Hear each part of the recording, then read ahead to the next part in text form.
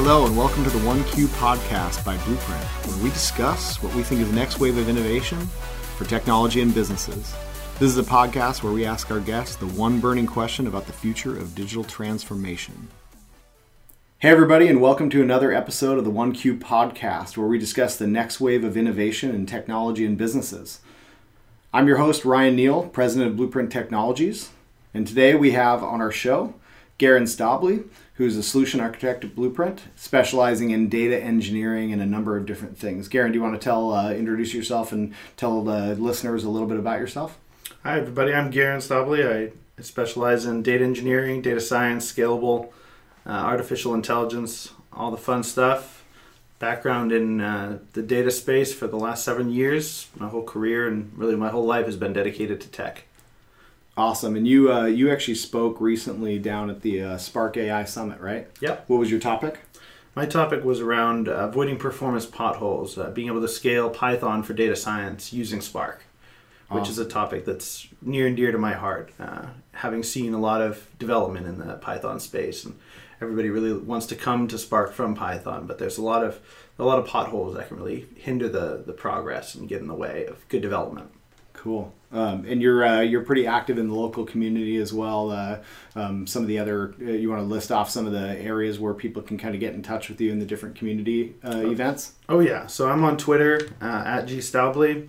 I speak for Pi Ladies in Seattle, Pi Ladies Remote, Pi Data Seattle. I'm part of the Seattle Spark meetup community. Really, I'm just all around in the data space, especially.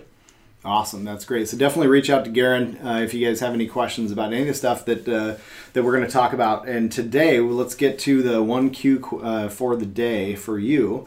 So getting back to the artificial intelligence, the AI topic, the question for you is whether or not you think that the empathetic AI is actually possible.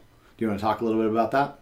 Yeah, empathetic AI is something that has come up quite a bit in recent time and has a really profound impact on humans and the whole human race at large, because there's this internal fear of AI taking over the world, AI taking all of our jobs, the whole Terminator concept of Skynet destroying all of us.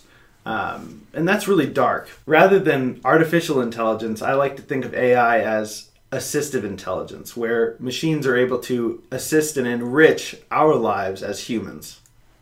So making us better at what we already do. Yes, very much so. So in order for them to be able to actually, for AI to be able to do that, how much empathy do you think needs to be built in? How much understanding of the human condition and the human behavior that they need to have? I think it needs to have a deeper understanding of kind of how humans work, what we prioritize, what we value in our lives. And one of the really critical things to keep in mind with any system that interacts with humans and can have a direct impact on life is how do these decisions that we're making play out? When a person makes a decision, for example, a judge in a court case, they know that what they're doing has a profound impact on the perpetrator or the suspect in a case, and the state, and the victim, the person who's being represented. Mm-hmm. So a judge understands, hey, there's a human at the end of both sides of this spectrum, and there are humans in between. It's a huge spectrum. And AI, I feel like, still hasn't quite gotten to that point. And we as a society really need to work toward making our machines realize that you don't just make a decision based on one set of factors. The whole equation needs to be brought into play to really understand the full dynamic of the situation. Well, that's an interesting way to phrase it. I think as far as the majority of the stuff that I read out there, the biggest challenges that everybody faces is understanding that as kind of a key point, but how do you get there, right? And we struggle with that in businesses, in technology development. Like, what do you think the real path is to be able to get there, to get that whole picture? Yeah, I would say one of the biggest ways that we could really get there in a more accelerated way than most is by having a really diverse pool of people working on AI and not just centralizing around one type of person or one individual or one persona. Because the characters in how we build these systems, those biases get built into our systems. A machine is not unbiased. A machine is biased to whatever it has been programmed to do.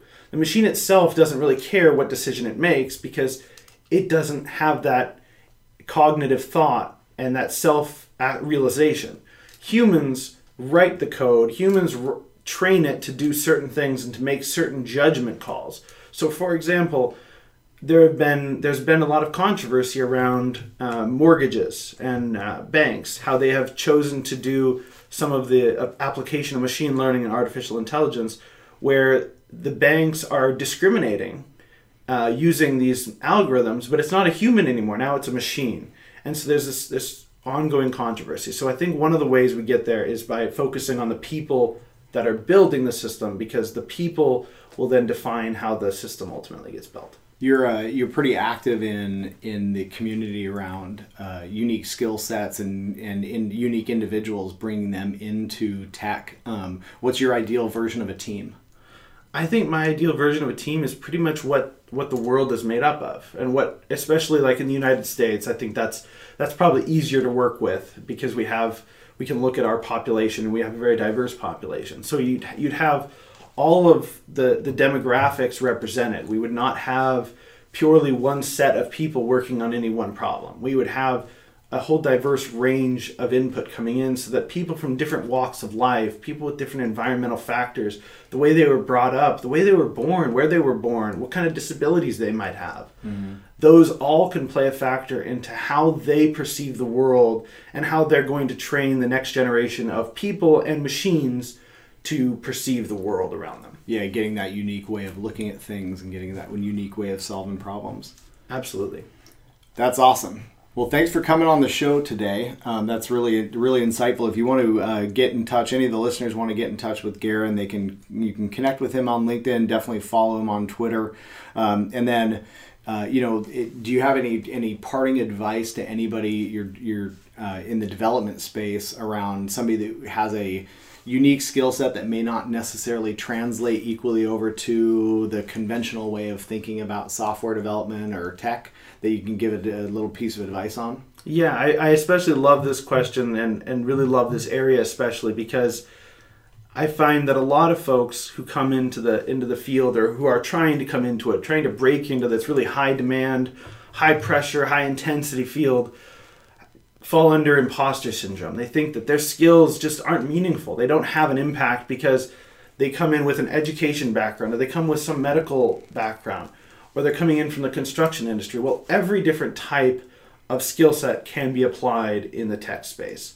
It doesn't matter what it is. It doesn't matter really how you think it applies. The fact is technology is really coming into view for all different businesses, for all different models, organizations, governments, and you need people who have these different diverse backgrounds to not feel like they have this imposter syndrome, that their skills are not relevant, they do not map to the current state of technology. We have to move forward beyond just looking at somebody based on their profile of historically what they've done, and instead move toward what they can do, what can they bring to the table, that new way of thinking that we didn't have before. That's awesome. I love it. So focusing on the potential of somebody versus their the job description and their resume, their past history.